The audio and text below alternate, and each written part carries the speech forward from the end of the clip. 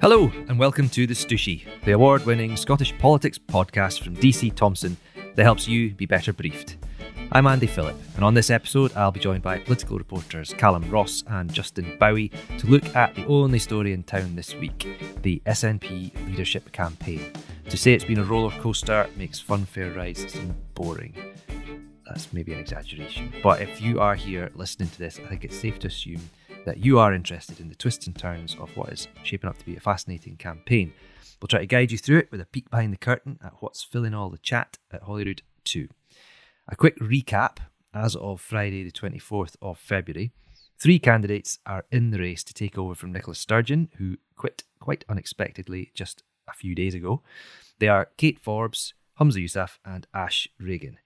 So we'll go through all of them in turn, starting with Kate, but I'd also just whet your appetite here too, that will bring you an intriguing wee package later on as well, from Justin Bowie's wanders around in Humza's backyard in his actual constituency, Glasgow Pollok. More on that a little later. So let's start with Kate. She, I think, has been just as surprised as we are about how her first week of campaigning went. And I think the key thing here is that she maybe said the quiet bit out loud.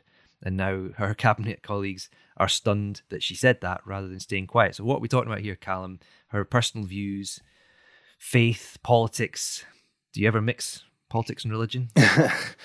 Yeah, well, that's the kind of question people have been asking this week. Take you back to Monday, I think it was when Kate Forbes kind of confirmed she would be entering the race. She'd been one of the kind of people tipped as a front runner, a bookie's favourite, or certainly one of them. I was a wee bit surprised that she did it, partly for these reasons, because these questions were bound to come up, and I kind of thought she would either want to avoid that or would have some answers ready that would kind of enable her to kind of park this issue, but it seemed she didn't. She kind of answered honestly to all these questions, which became a bit of a media storm, didn't it? I mean, let's have a look at some of the things she said. And a kind of she went in various kind of broadcast interviews, and she was asked about same-sex marriage. She said she wouldn't have voted for that if she'd been an MSP when that bill passed, and she said she would personally kind of seek to avoid having children outside of marriage. This is all, of course, for people that don't know, it's linked to her faith. I think I'm right in saying she attends the Free Church of Scotland. Yeah. And then, there's a big fallout from that. People, like you said, people like Gillian Martin, Richard Lochhead, who had supported her, kind of distanced themselves immediately from her campaign. The Scottish Greens said if she won, it could kind of jeopardise the coalition. There's even a suggestion she might have to be suspended from the SNP over some claims that were described as transphobic. So yeah, it seemed like a bit of a disaster, certainly in the first 24 hours of her campaign. Yeah, it really did, and it did feel like the wheels would come off within 24 hours. She started at like 11 o'clock on Monday morning with a video. It was very slick. It seemed good. She was being described as the one that was tipped for greatness. She's always been called a rising star. Then by Thursday, she's putting up a sort of, it wasn't an apology. I don't know what it was. She said that she felt terrible about how her comments had been taken, and she didn't want that to be the focus, because a lot of people were quite alarmed at hearing what she thinks and how it might guide her policies. Now, she is by no means the only person in politics who goes to church or is a member of, has religious beliefs. Humza Yousaf, who is a Muslim, has also been asked these questions, and he has offered a slightly different answer. So I don't know, how does the difference in approach that guides the policies, does it matter? Do people care that Humza would say, well, I voted for same-sex marriage, and that's okay because it reflects what the voters were saying. But Kate says, well, I'd be guided by my faith. Does it matter? Well, I mean, I guess we're going to find out. One interesting point to suggest that it might not matter so much is a poll I think that's out this morning, isn't it, from the produced by the Big Partnership, that it found, although kind of most people of the SNP voters they polled, 31% said they didn't know, 28% were still backing Kate Forbes, which was higher than 20% for Humza Yousaf and 7% for Ash Regan, and that's after everything that happened this week, or certainly I think it was until Wednesday, the survey.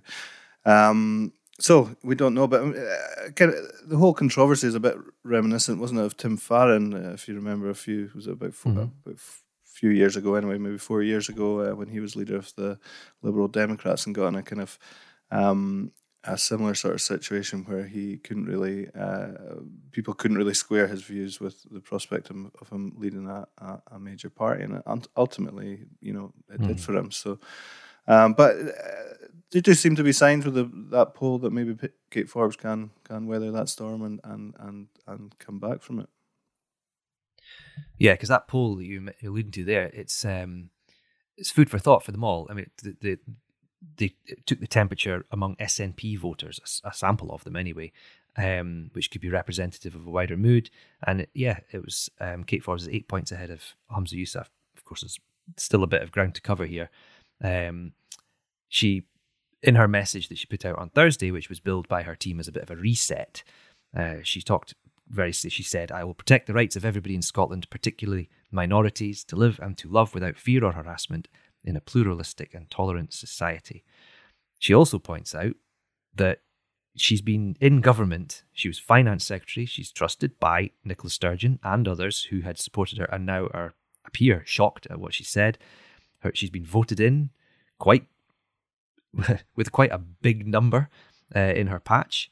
Is it a surprise?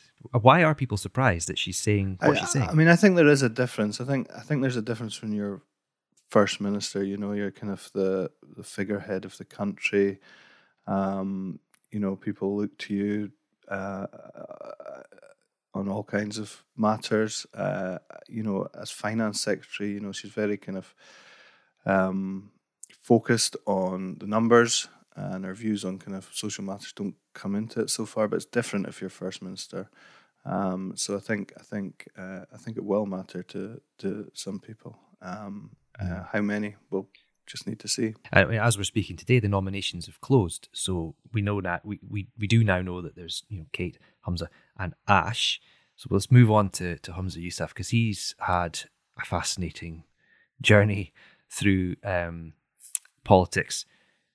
He's been in a number of high-profile roles: justice, transport, and health. What is the general mood, Justin, about how he's done in those briefs? Well, I would certainly say that opinions are mixed. I mean, it's a very interesting one because, like Kate Forbes, I suppose on paper, Humza Yousaf would seem like the ideal candidate. He's handled the health brief, he's handled justice, he's handled transport. So there's a wide range of posts he's handled there. He was very young, like Kate Forbes, when he was first elected. So he's often been seen as a rising star of the SNP as well. But his performance in those briefs has come in for heavy criticism. Labour have been demanding regularly that he stands down as Health Secretary. So at their party conference last week, they were sort of labouring the point that, well, how is someone that we feel has failed in his brief potentially going to get a promotion to the top job? So, yeah, certainly very mixed views in that regard. But what Humza Yousaf, since he launched his campaign, has tried to do is spin that into a positive. He's arguing that he's been given very, very tough briefs and that he's done the best he can with them. Nicola Sturgeon was defending him during First Minister's questions yesterday. He pointed, for example, to the fact that he was able to avert NHS strikes. That wasn't necessarily the case elsewhere in the UK.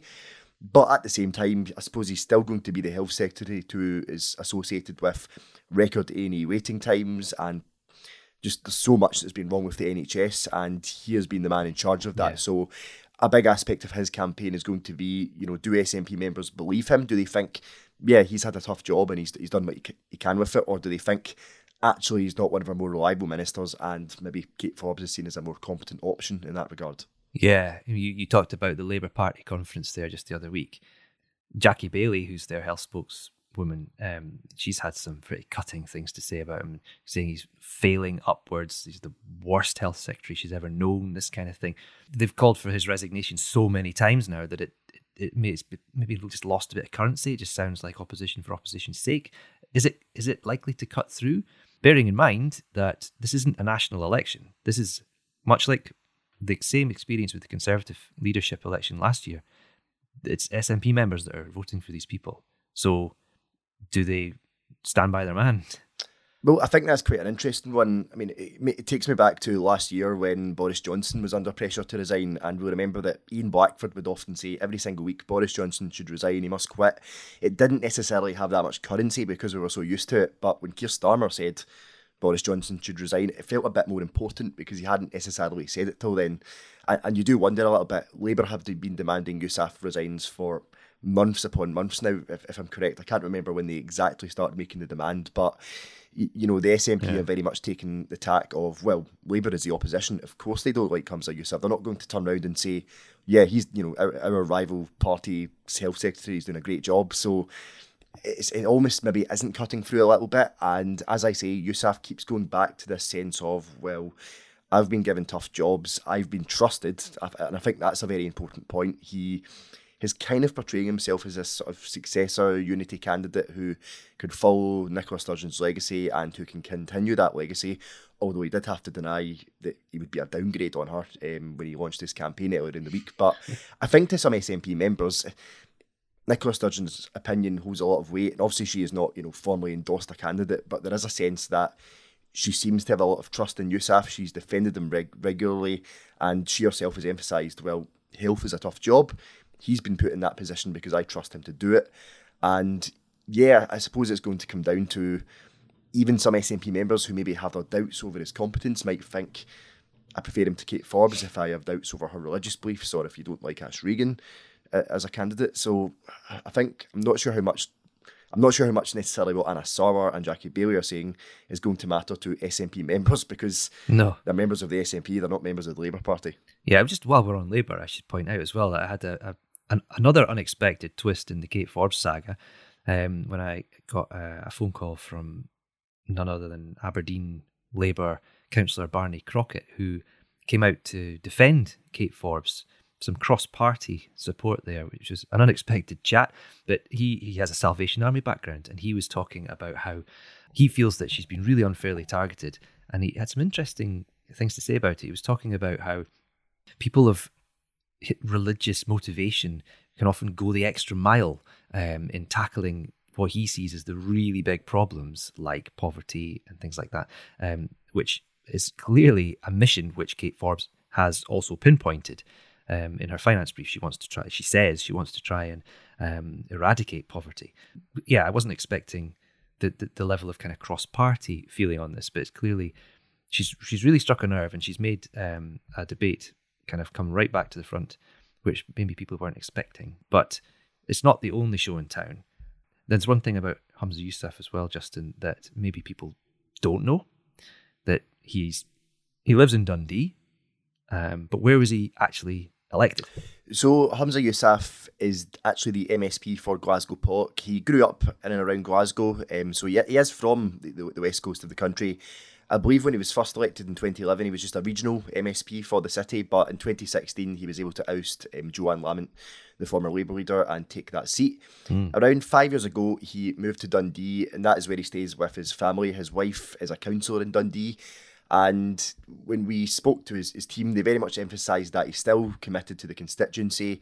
He still travels there a lot. And he obviously knows the area well. He launched his campaign in Clydebank and very much talked about his family's roots and, you know, his family moving over to Glasgow decades ago, and I suppose his political rise since then. So he is very, you know, he's not just been parachuted into a Glasgow seat without having any connection to the area, but, you know, he does have a constituency that is nearly 100 miles away from where he stays, and obviously if he becomes First Minister, there's that sense of a Glasgow constituency, living in another city, but then also, you know, being based at Butte House sometimes, because obviously, you know, the First Minister and I suppose MSPs in general need to spend a lot of time in Edinburgh. So it's, I suppose for some voters, as we'll hear in a moment, is how do you square that? How do you live in one city, work in another, and also sometimes work in another? Well, it was fascinating. It made us come to the conclusion that it was time to go and sort of test the mood on the streets of Pollok. Well, you can give me a better geography lesson. It's not an area of the country I know particularly well. So what's his constituency like? Where does it sit in the city? So his constituency is Glasgow Pollok, and I suppose it's quite a variety in there. It extends to, I believe it would cover, for example, the Queen Elizabeth University Hospital, which I suppose is interesting given, his health secretary, and that's a hospital in the West that's come under there's been a lot of problems at that hospital. It covers part of the Pollok area towards, I suppose, kind of the south of Glasgow, and then further up it would cover, little bits of Govan, and then out to Cardonald, which was where I was speaking to voters, sort of on Paisley Road West, which I suppose extends, sort of almost half the city in a sense. But yeah, I was speaking to voters in the kind of Cardonald area, which I suppose is very much at the heart of his constituency. Well, what was the mood then? We'll hear at first hand from some of the people you were speaking to, but I'd be interested to know sort of what the mood was like. What were you asking them? Well, obviously, I suppose the first thing I was asking was, literally, do you know who your MSP is? And you get a sense of apathy from some people. There's people who, you wanted to speak to them and would just say, well, it's politics, I don't care about that, I'm not interested at all. I suppose that's the same everywhere. You go to any constituency and there's going to be a lot of people who kind of just say, well, I'm not interested, I don't care. Of the people I spoke to, there were mixed views. He obviously has some fans, as is evidenced by, he has a large majority, secured over 50% of the vote in 2021. But there was also, I suppose, some anger as well. There's people who aren't fans, who don't think he's performed well as a minister, who just don't feel he's much of a presence in the area.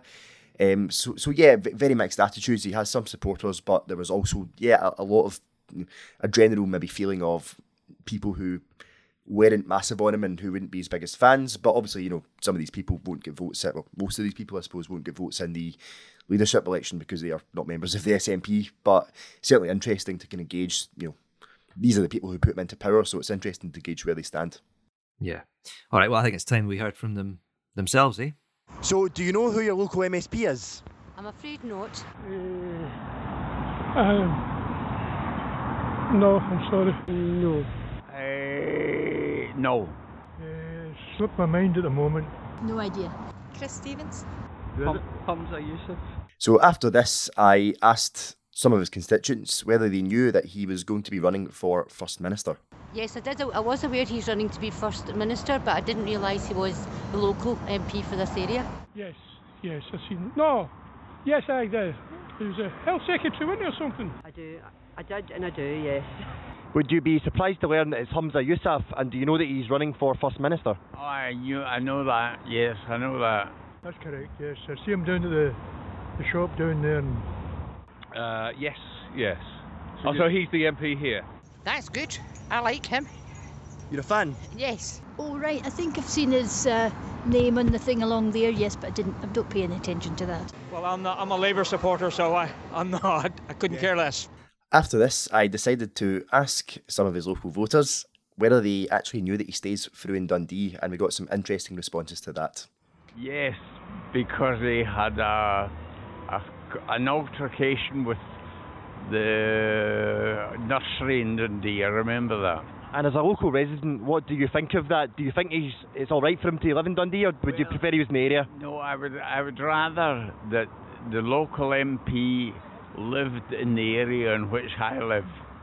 I would say that it would be more likely that he should stay in the area that he represents, only because you would be more familiar, I would imagine, with the events that are going on in the area that you live in. However, if he's running for, the upstairs one or whatever, then that's a whole different ballgame, I would say.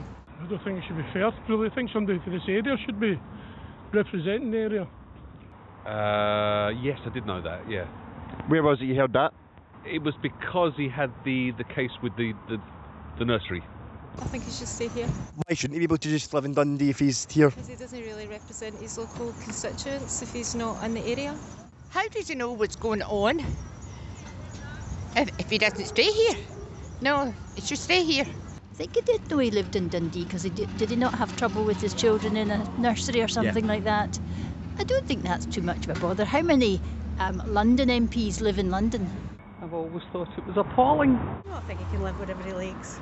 Your MSP should stay in your local local area, and maybe knocking your door from time to time. He hasn't met the expectations, and I don't think that he ever will if he doesn't actually engage with the community that he is the MSP for. Politicians get up to all sorts of things. It really doesn't matter. So you just dislike politicians anyway? It doesn't matter to you where they are? I dislike all politicians, yes, but they're necessary for democracy, yeah. Yeah, so it doesn't really bother you that he stays in Dundee, no? Lots of things that politicians do bother me. The can do about it. Yeah. The whole system needs scrapped and built back up, but it's took the thousands of years to get where they are. Yeah. We John Gordon's not going to do much about it. All right, there we go. We John Gordon for First Minister, right? That was cracking. So tell us, Justin, what was that representative of your day out in Pollok? Yeah, I mean, I think there was a wide range of views, as I was saying. And one thing I found interesting as well was, we're honing in politics here. We're talking about the sort of minutiae of this race. I suppose it can be quite confusing for a lot of voters. You heard, for example, references to Chris Stevens. He's the local MP for part of Glasgow. So when you've got voters trying to keep up with MPs, MSPs, local councillors, regional MSPs, you understand why a lot of them might not necessarily know, who the representative is. But yeah, I thought it was interesting that, one woman I spoke to, for example, quite liked him, as you heard there. But when she found out he didn't stay in the area, she was then a bit baffled by that. She felt that he should.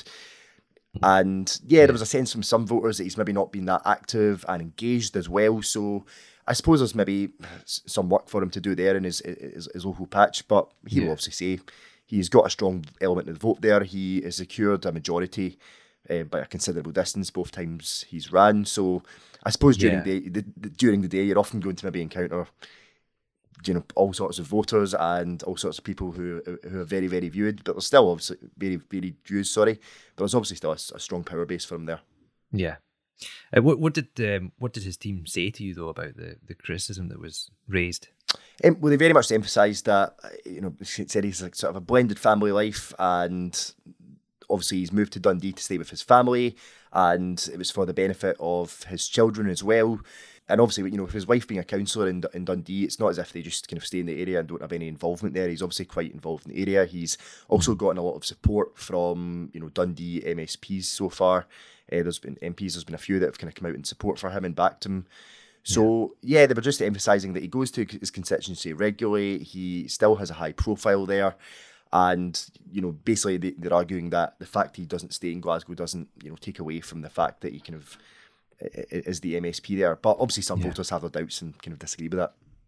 Okay, well, as a fascinating wee insight into the people's perceptions of their politicians there, and you're right to point on that the whole thing about not knowing who's an MP, who's an MSP, things like that, because there's a lot of people calling him an MP as well. So yeah, there's clearly still a bit of a disconnect, maybe not helped by the location and all that kind of thing as well. But we've got one more person to get around as well, Ash Regan, who is, I think, fair to say, the outsider in this race, certainly the one with the lowest profile, or at least that was the case until she rather dramatically quit the Scottish Government, where she was a Minister for Community Safety. This was all before Christmas. This was because of the enormous row, which we spoke about at length in previous episodes, to do with Nicola Sturgeon's push for reform of gender recognition. That ended in all kinds of disaster, and the bill was passed in late night marathon sittings before Christmas. It's gone on to cause Kate Forbes some problems because she missed it because she was on maternity leave and had to say, in this week that she would have not been able to support it. Had she voted against it, she too, just like Ash Regan, would have had to have left government. So she would not be returning as finance secretary. Since then, Ash has developed quite a following among a more dissatisfied, disaffected group of SNP supporters, I think, that don't like the sort of direction they're going in. I was reading something that she had put in the Herald newspaper this morning, which was about how she thinks that the SNP has dismantled the Yes movement since the independence referendum. So clearly having a real go at what you would basically call Nicola Sturgeon era. She launched her campaign just as we started recording today. That poll we talked about earlier had her down at about 7% of SNP voters. Clearly a lot could change there. When What I think is interesting is kind of the background, who's pulling the strings, who's behind this campaign. Callum, you've had a few dealings with the people who are connected to that campaign in the past. Well, that's right, Andy. I did an interview 2 years ago with Kirk Torrance. It's a big interview. I did it because he was standing for the Alapa party in the Highlands and Islands, and I thought he seemed like an interesting guy. Now, I don't know exactly what his position is, but I've just found out this morning that he seems to be heavily involved in Ash Regan's campaign. You can see in his Twitter account that he seems to be promoting her, which is really interesting. I think Kirk is he was born in Paisley, but he moved to KwaZulu-Natal in South Africa when he was really young. I think just one. Kind of grew up there and then came back to England, Hertfordshire, I think, when he was just kind of finishing school. There's a Dundee connection because after school he went to Abertay, I think, to study some kind of internet computing type degree. But he really became quite influential. Just after the SNP came to power, he was kind of recruited as their head of new media, I think. Sort of kind of 2008, 2009. I think there was a by-election in Glasgow around then that he was involved in. Anyway, he had kind of studied the Barack Obama's campaigning in the States, and he was credited. He's always described as the SNP's digital guru at that time, but really the SNP were ahead of the game of the others in terms of the importance of social media and things like that. And the work he did behind the scenes was kind of seen as crucial to kind of laying the groundwork for the big landslide in 2011. So it's really interesting that he's involved in Ash Regan's campaign. Yeah. But I don't know what his status is. Is he quit Alapa? What's going on there? Well, yeah, it is odd because he was very close to Alex Salmond. Yeah, and clearly went down that path politically as well after when he left and set up his own vehicle. There's people like Joanna Cherry, people who don't like the way that the referendum has kind of hit the buffers. I mean, Nicola Sturgeon's effectively painted into a corner at the moment. She's on the way out now anyway. What's she going to do? I mean, are they basically just fishing in that pool of the people in the SNP who are tempted to go to Alpa? Would we see a complete shift in direction from them? Would we be really gung-ho, kind of Salmond style? Yeah, I don't know. And what, I mean, if she was to win, I mean, do you think the likes of Salmond and the Alpa party would welcome back into the fold? I don't know. Yeah. It was also interesting that she kind of, one of the first things she did was kind of target, she made a point of saying that she would be supportive of North Sea oil and gas in a way that the Sturgeon government's been accused of not being, and that dually the A96 would be our number one infrastructure project. Clearly, kind of they're targeting disaffected people in the north and northeast of Scotland. They're old heartlands that have maybe felt a bit neglected in the Sturgeon era. So yeah. Well, you look at the map, and it went from yellow to blue in the northeast of the country. That's for sure. And there's I know some SNP supporters listening to this might not like the term, but certainly they were always described as a bit tartan Tories.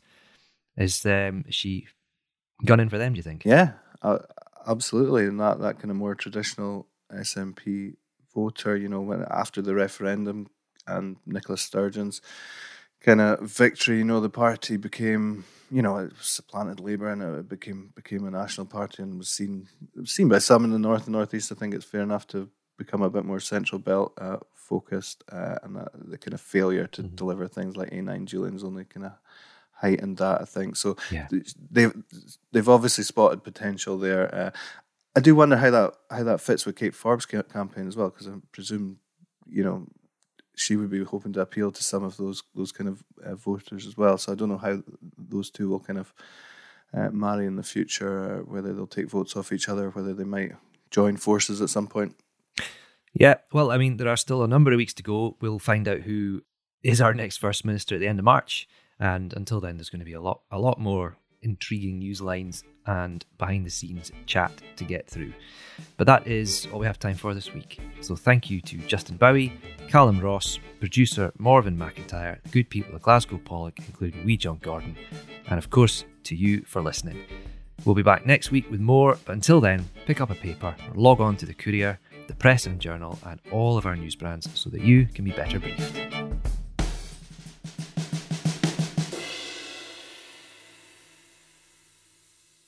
The Stooshy is the politics podcast from DC Thomson, designed to help you understand the implications of what happens in Holyrood, Westminster, and our communities so that you can be better briefed. Don't miss an episode by following the Stooshy today on Apple Podcasts, Spotify, or wherever you listen. And if you know folks like you who want to understand politics in Scotland a little better, suggest they tune in or follow Stooshy Scott on Twitter and Facebook. And stay even more up to date on local and Scottish news by subscribing to the Courier or Press and Journal, where you can get 1 month of unlimited access for just £1.